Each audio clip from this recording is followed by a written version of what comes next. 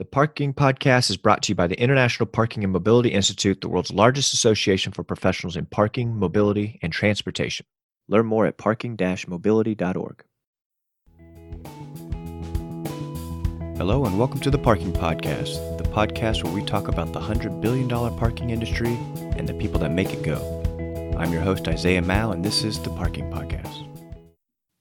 Views and opinions are my own. Welcome back to another episode of the Parking Podcast. Joining us on the podcast today is Alex Argudin, CEO with the Miami Parking Authority. How are you doing today, Alex?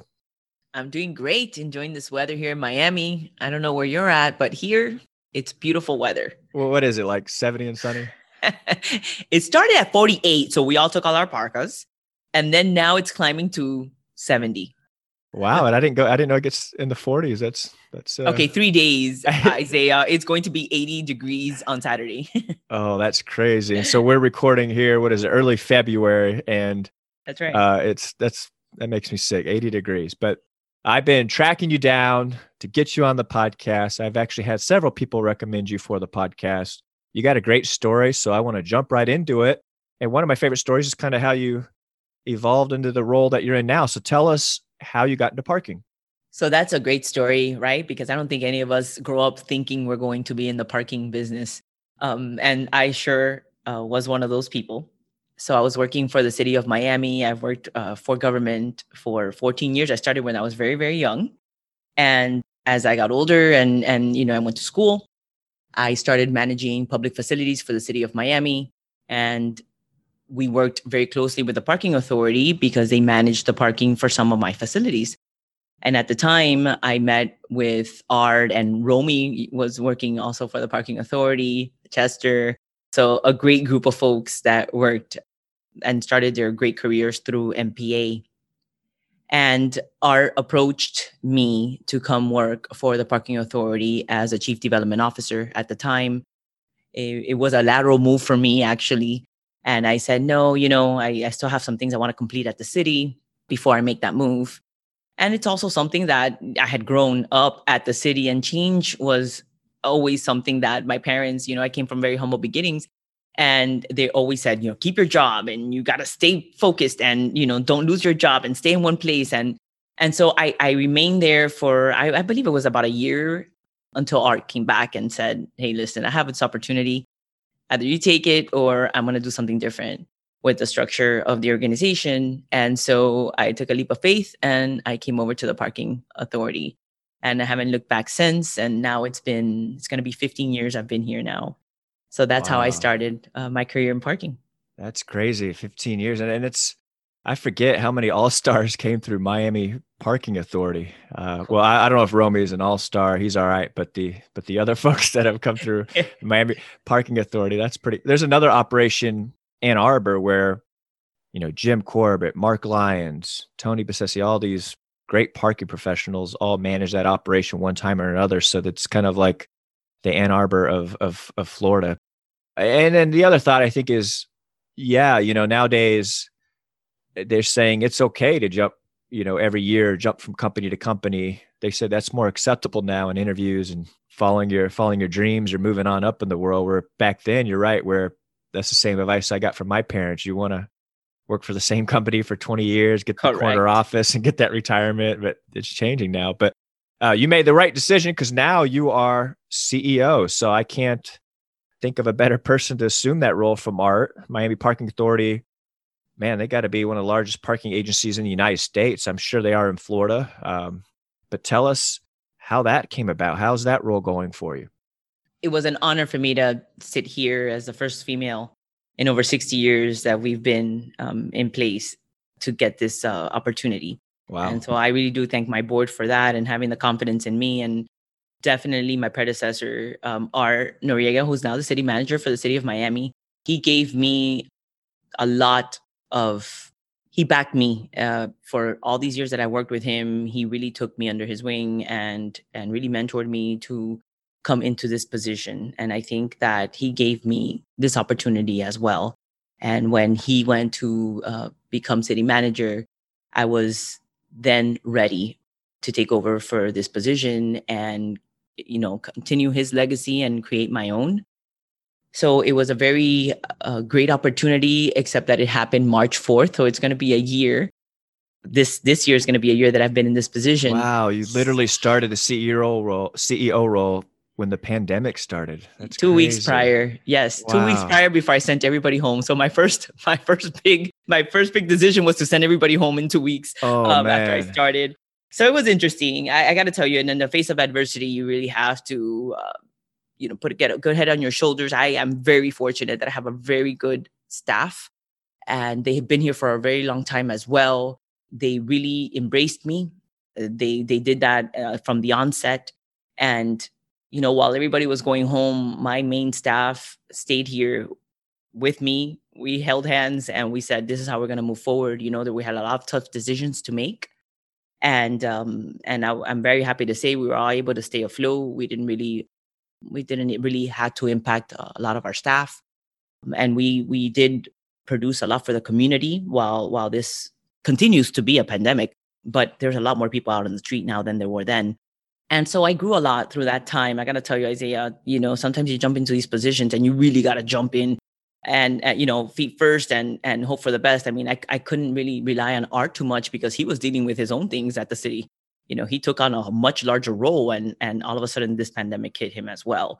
So I think that I did grow a lot. I had a lot of time to read through our projects and focus on the goals that we wanted to achieve.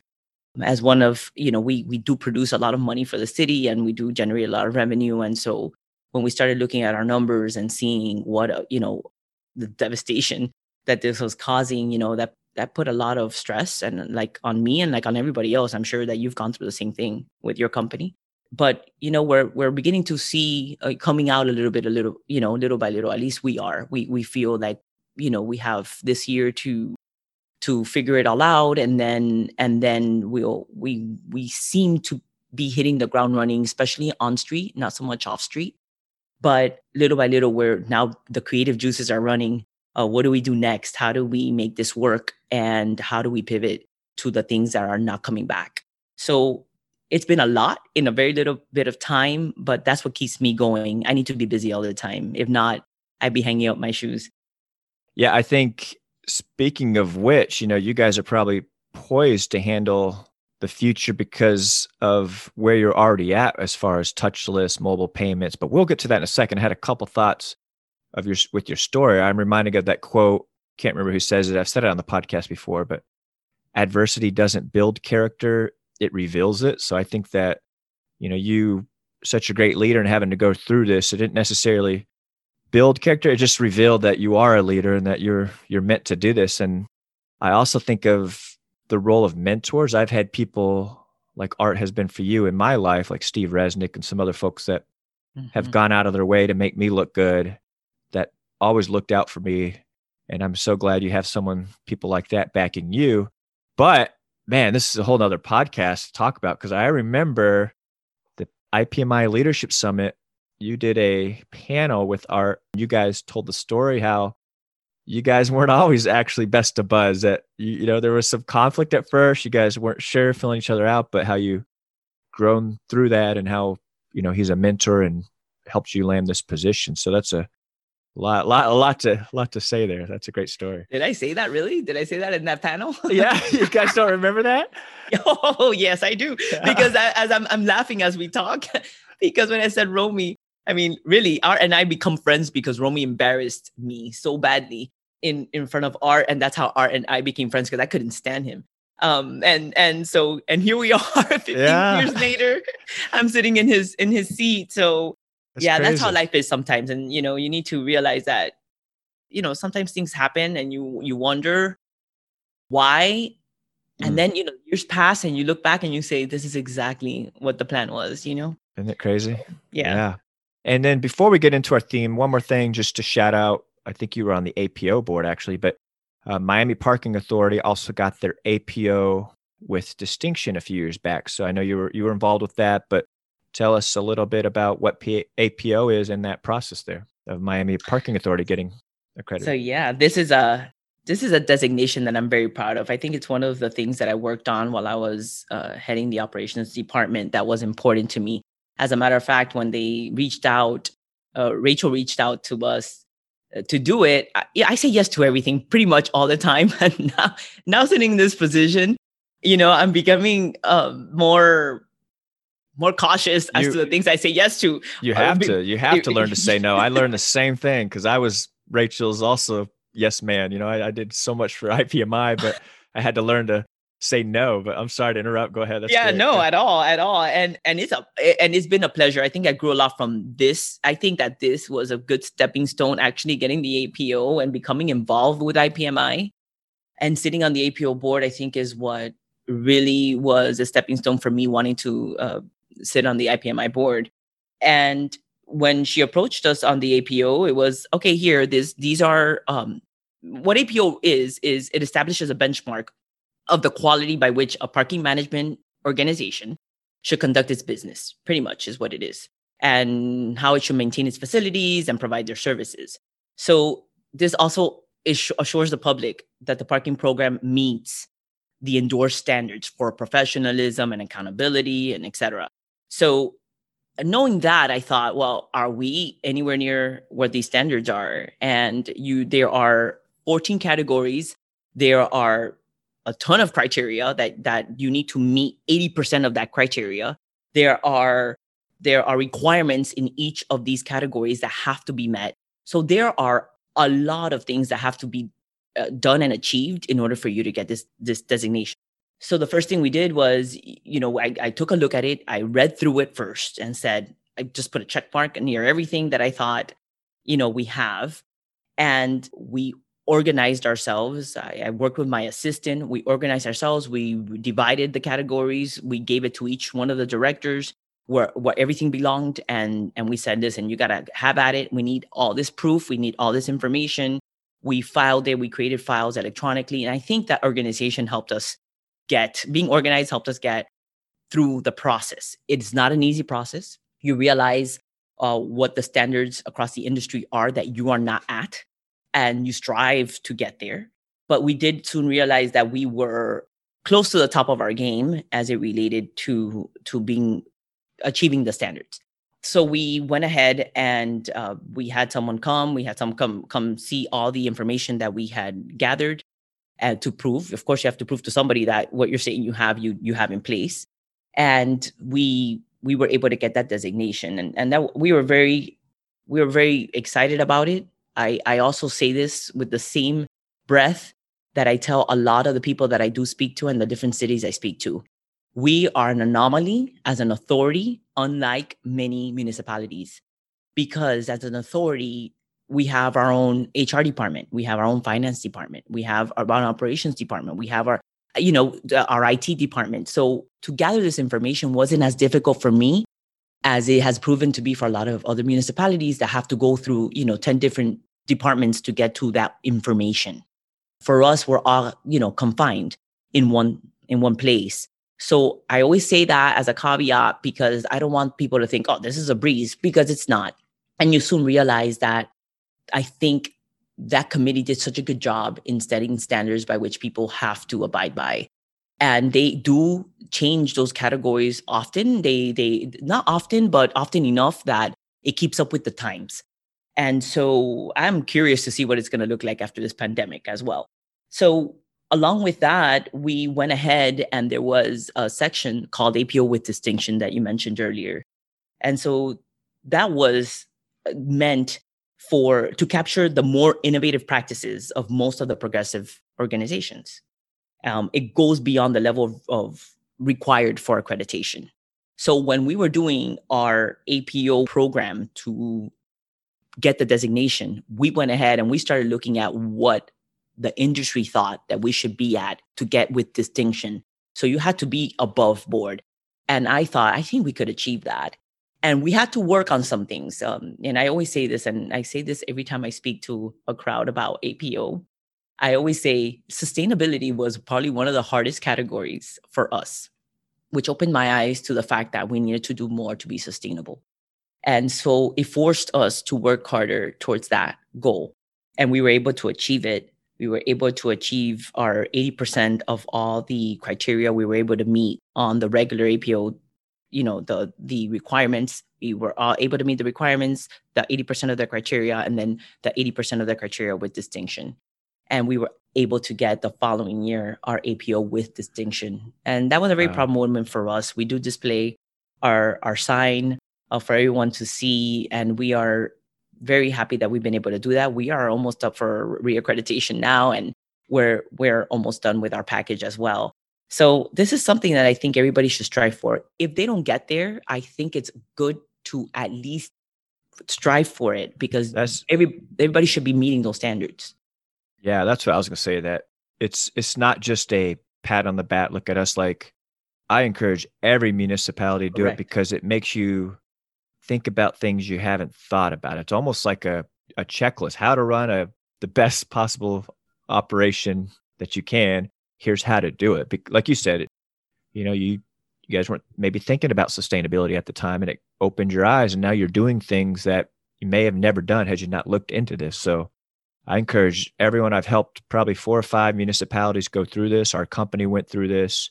I can't recommend it enough. So congrats to Miami Parking Authority. Am I allowed to call it MPA? Yes, MPA, absolutely. Do people call it? All right, MPA. And by the way, kudos to you, because I think that people sometimes just focus on municipalities and airports and, education, universities. And I think that the private sector has really done a great job. You're one of us, we're all in the same industry. We all do the same things, and everybody should be held to the same standards. And I kudos to you for also having your company striving to get the APO. Thank you. Yeah, I think there's only maybe 2 out there, 2 operators that have done it. So I encourage more to step up and do that, because it's not, like you said, it's not just for cities and universities. If you're managing parking one form or fashion, APO is for you. So well done, Alex. Well done, MPA. And let's get into it. One reason I really wanted you on the show is I want the secret sauce to whatever Miami's doing to get these crazy mobile payment utilization numbers. So I remember hearing you guys were like in the 80%, like 80% of people that park are using the app, which is crazy. I don't even know what is the exact number. So you thought it was crazy. We're at 93%. 93%. 93% mobile technology. Yes. That's crazy. That literally means of all the payments, 93% of them are from an app. Correct. So all our on-street payments, 93% of our on-street payments are coming from an app. Yes. So if 100 cars parked, 93 of them use the app. Is that because it's a joke because there's no meters at all, or no, there's meters as well? So there's a story to this, and the success didn't come overnight. Absolutely did not come overnight. We started this process in 2008. Again, something very visionary that my predecessor put in place. And we were one of the first municipalities or authorities, parking organizations to try this out. At the time, in 2008, we had probably over 800 multi-space machines. We had 12,000 single-space machines, meters on the street. And then we rolled this out. So we used mobile payment technology, and we hope for the best. At the time, remember, it's not like everybody had smartphones. It was a 1-800 number that you had to dial in. That's what I was thinking. I don't even think the iPhone was invented in 2008. I gotta verify that, but that's crazy. I was thinking the same thing. Like, was the iPhone already in place? But so it wasn't easy. Yeah, at the time it wasn't an app. It was the 1-800 number that you had to dial in, or you could go on the website and you could start the process by which you would put in your number. So your number was the identifier. Everything else was just ancillary. So if you would call, it would already recognize your number. It was already in the system. And then you already had put your license tag in, and you would pay for parking. What we realized at the time was that people would start the process. They actually liked that you didn't have to get out of your car, go to a machine and pay, that you could do it from your phone. It was great. It didn't take off as fast as what we didn't think it was going to take off as fast, because there was other ways of doing things. And paying for parking. So you had so many options. You could pay with coin, you could pay with cash, you could pay with credit card. You had a machine in every 5 feet. And again, like life is, right? Everything is about change and you wanting to change and education. So we noticed that people would go through the process, sign up for this mobile technology. And then it would get to the part where it would ask you for your license plate. And then everybody would drop off. I mean, you could see the drop off because people thought, hey, I don't know my license plate. People didn't know their license plate at the time. Today, there's a mall here that is doing pure LPR. And if you want to get your parking waived, you have to have your license plate off the top of your head. So here in Miami, a lot of people know their license tag already. Screenshot, add to favorites. Yeah.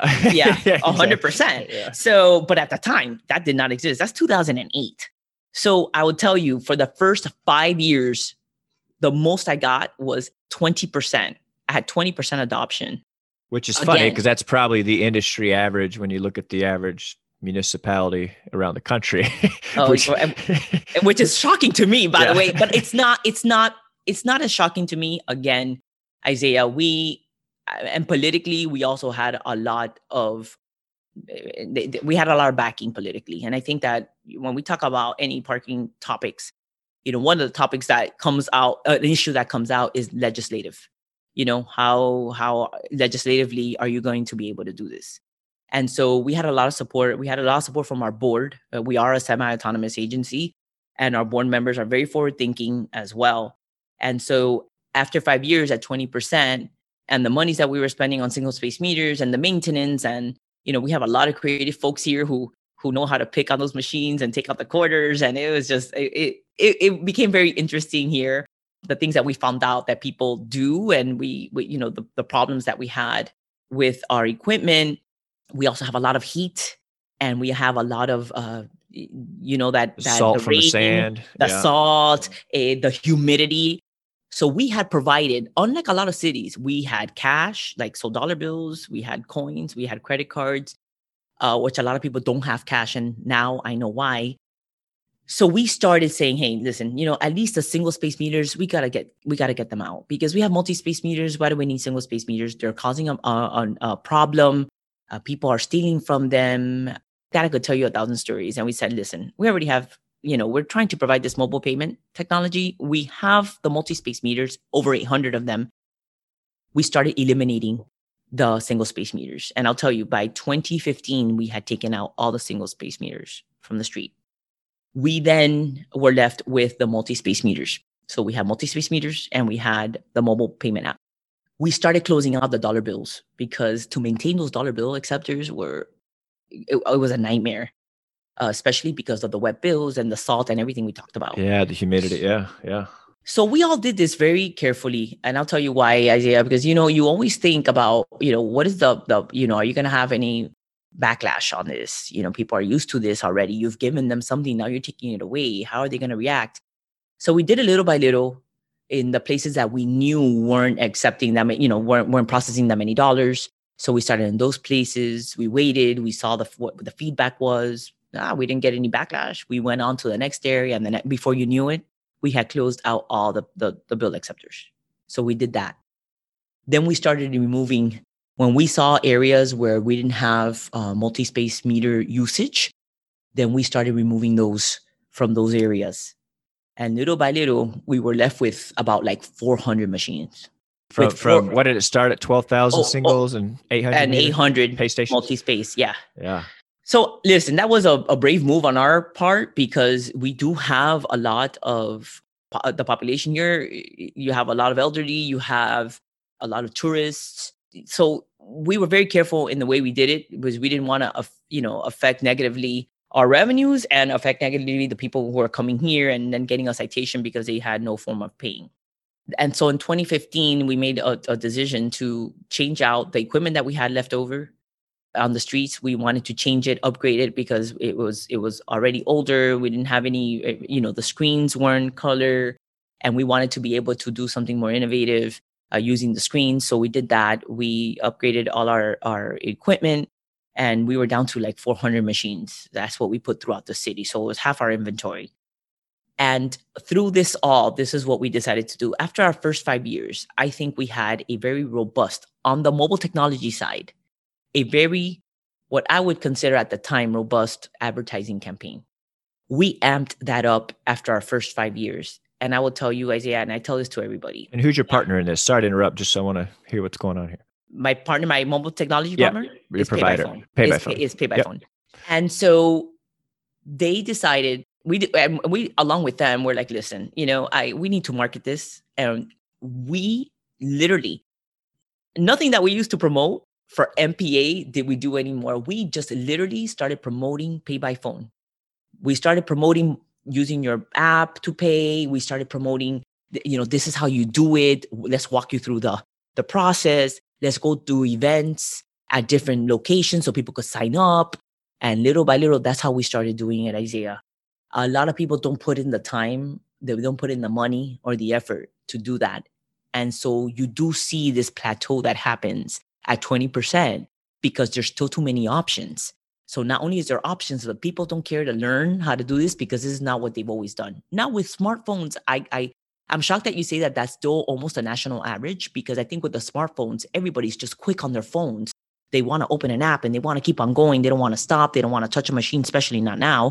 So I'm curious to see what other cities are doing. I have said this so many times about the importance of teaching, reprogramming people to use this. But you also have to deduct from somewhere. So for us, we had a lot of support in reducing the amount of equipment that we had on the street. And we went ahead and continued to do that along with the promotion of the mobile payment app. And I mean, our campaign was year round. No matter where we went, we put a lot of time and effort into it, and our partner did too. So we joined hands and we said, we're going to partner. We're going to be real partners and we want this to work. This is the way we're going to do it. And so we made that decision. And I'll tell you, in the year 7, we saw an increase from 20% to 60%. So in 2 years, I doubled what I had, tripled what I had, as it related to adoption. And that is when we had amped up that the promotional part of it, and when we started really taking away equipment from the street.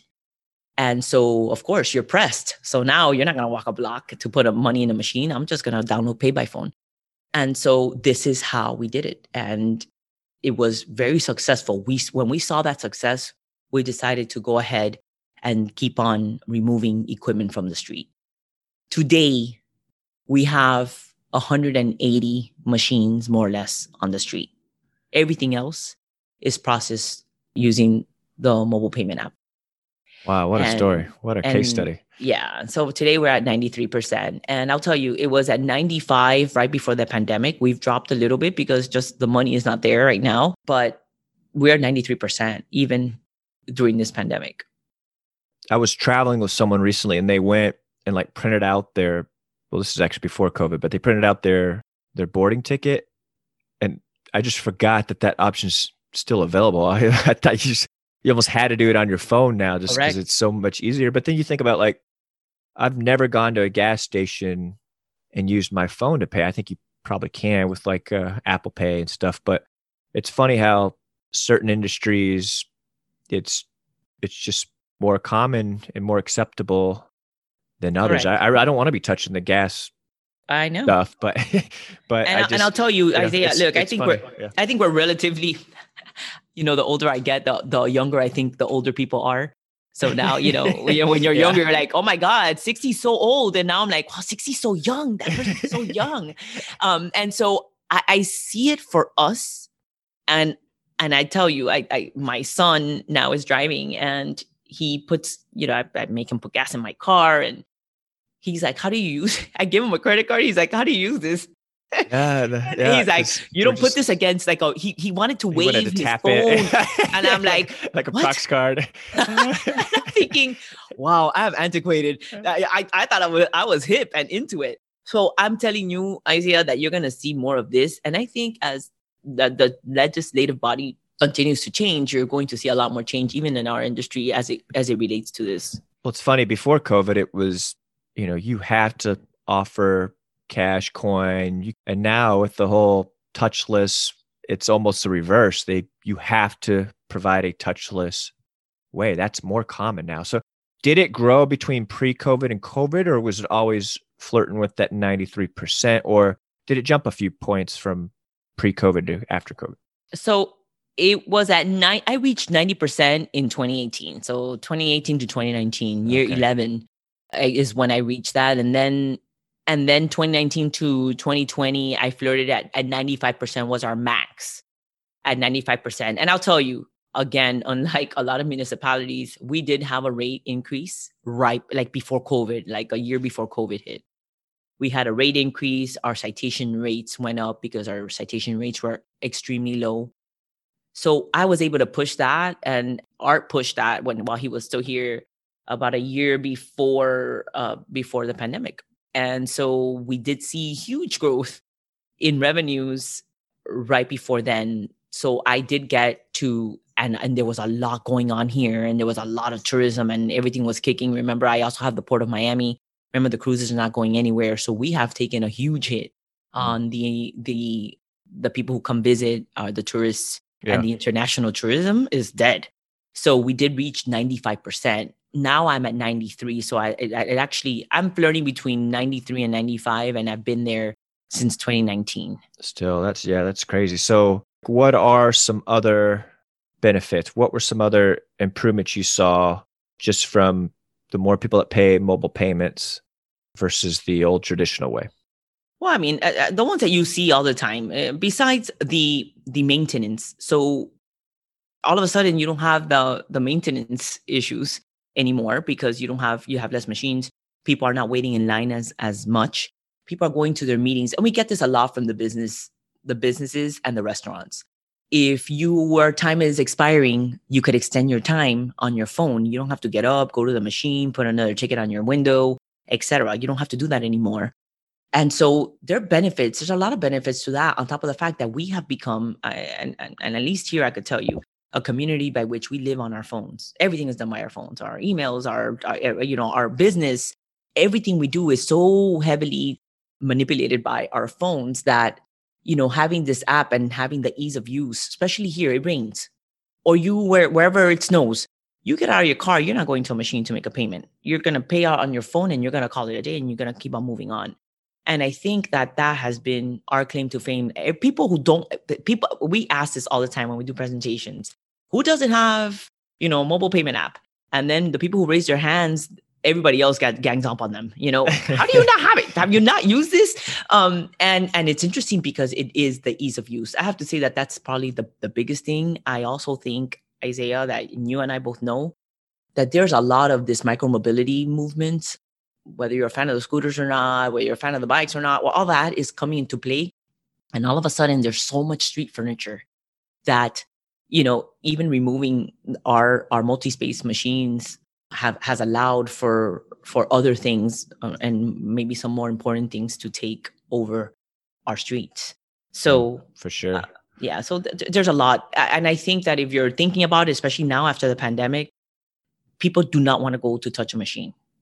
And it's, by the way, and it's our responsibility to keep those machines clean too. We had to enter into some protocol. We had to do a schedule by which our guys were going out there. Our operations department was going out there, the maintenance folks, to clean the machines on a more frequent basis, so that people would feel secure using it. And I think that has also allowed for people to sign up for pay by phone or to use their mobile payment app, so that they don't have to go and touch the equipment.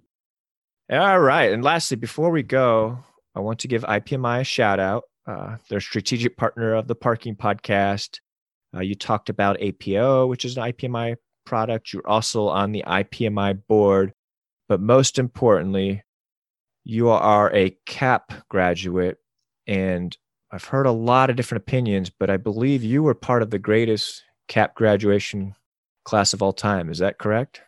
Absolutely correct, Isaiah. I was class of 2012, along with my friend Isaiah. Yeah. And Isaiah, I'm glad you asked that question, because it seems like people gloat about their class. Like, somebody that, I don't want to mention names, Gary Meads. but I tell you, we were the best class. And this is a shout out to everybody who's done CAP and, the importance of CAP. I think our relationship, Isaiah, is since 2012, since we went through the CAP classes, and we forged a relationship that I admire, and I'm glad that this industry has given me that opportunity to establish not that relationship not only with you, but all our fellow graduates and everybody in IPMI. Oh yeah, that was some great time, man. It's 2012. That's crazy. 8, 9 years ago. But Yes. yeah, I mean, Teresa Trussell, We Hal had a great King, Steve class. Yeah. Hernandez. Yeah, a lot of movers and shakers in there. So I'm glad that we settled it. It's on the podcast. It's official that the 2012 class is the greatest You got class it. of And all I will time. repeat it every single time I have a Okay. chance, Isaiah. I love it. So actually, and quickly, I know we're running out of time here, but you're on the IPMI board as well. Tell us about that experience. I believe you may be treasurer now. So talk to us about what it's like being on the IPMI board. That was a great opportunity for me. And like I said, I think that I didn't want to join a board that I wasn't going to give 100% to. And that's always been my philosophy. I sit on boards and committees that I feel that I can contribute to. And after I sat at the APO board, I thought this is where I really want to be. And I had a couple of things that I already had under my belt, and I thought this is a good time for me to put out my name. And then I was nominated for the IPMI board. And I'll tell you, in my second year has been, it's been sad because I haven't been able to really forge stronger relationships with my peers because we haven't been able to see each other. And I'm hoping that we're able to do that soon. But I was able to establish really good relationships with other professionals in our industry that are also board members.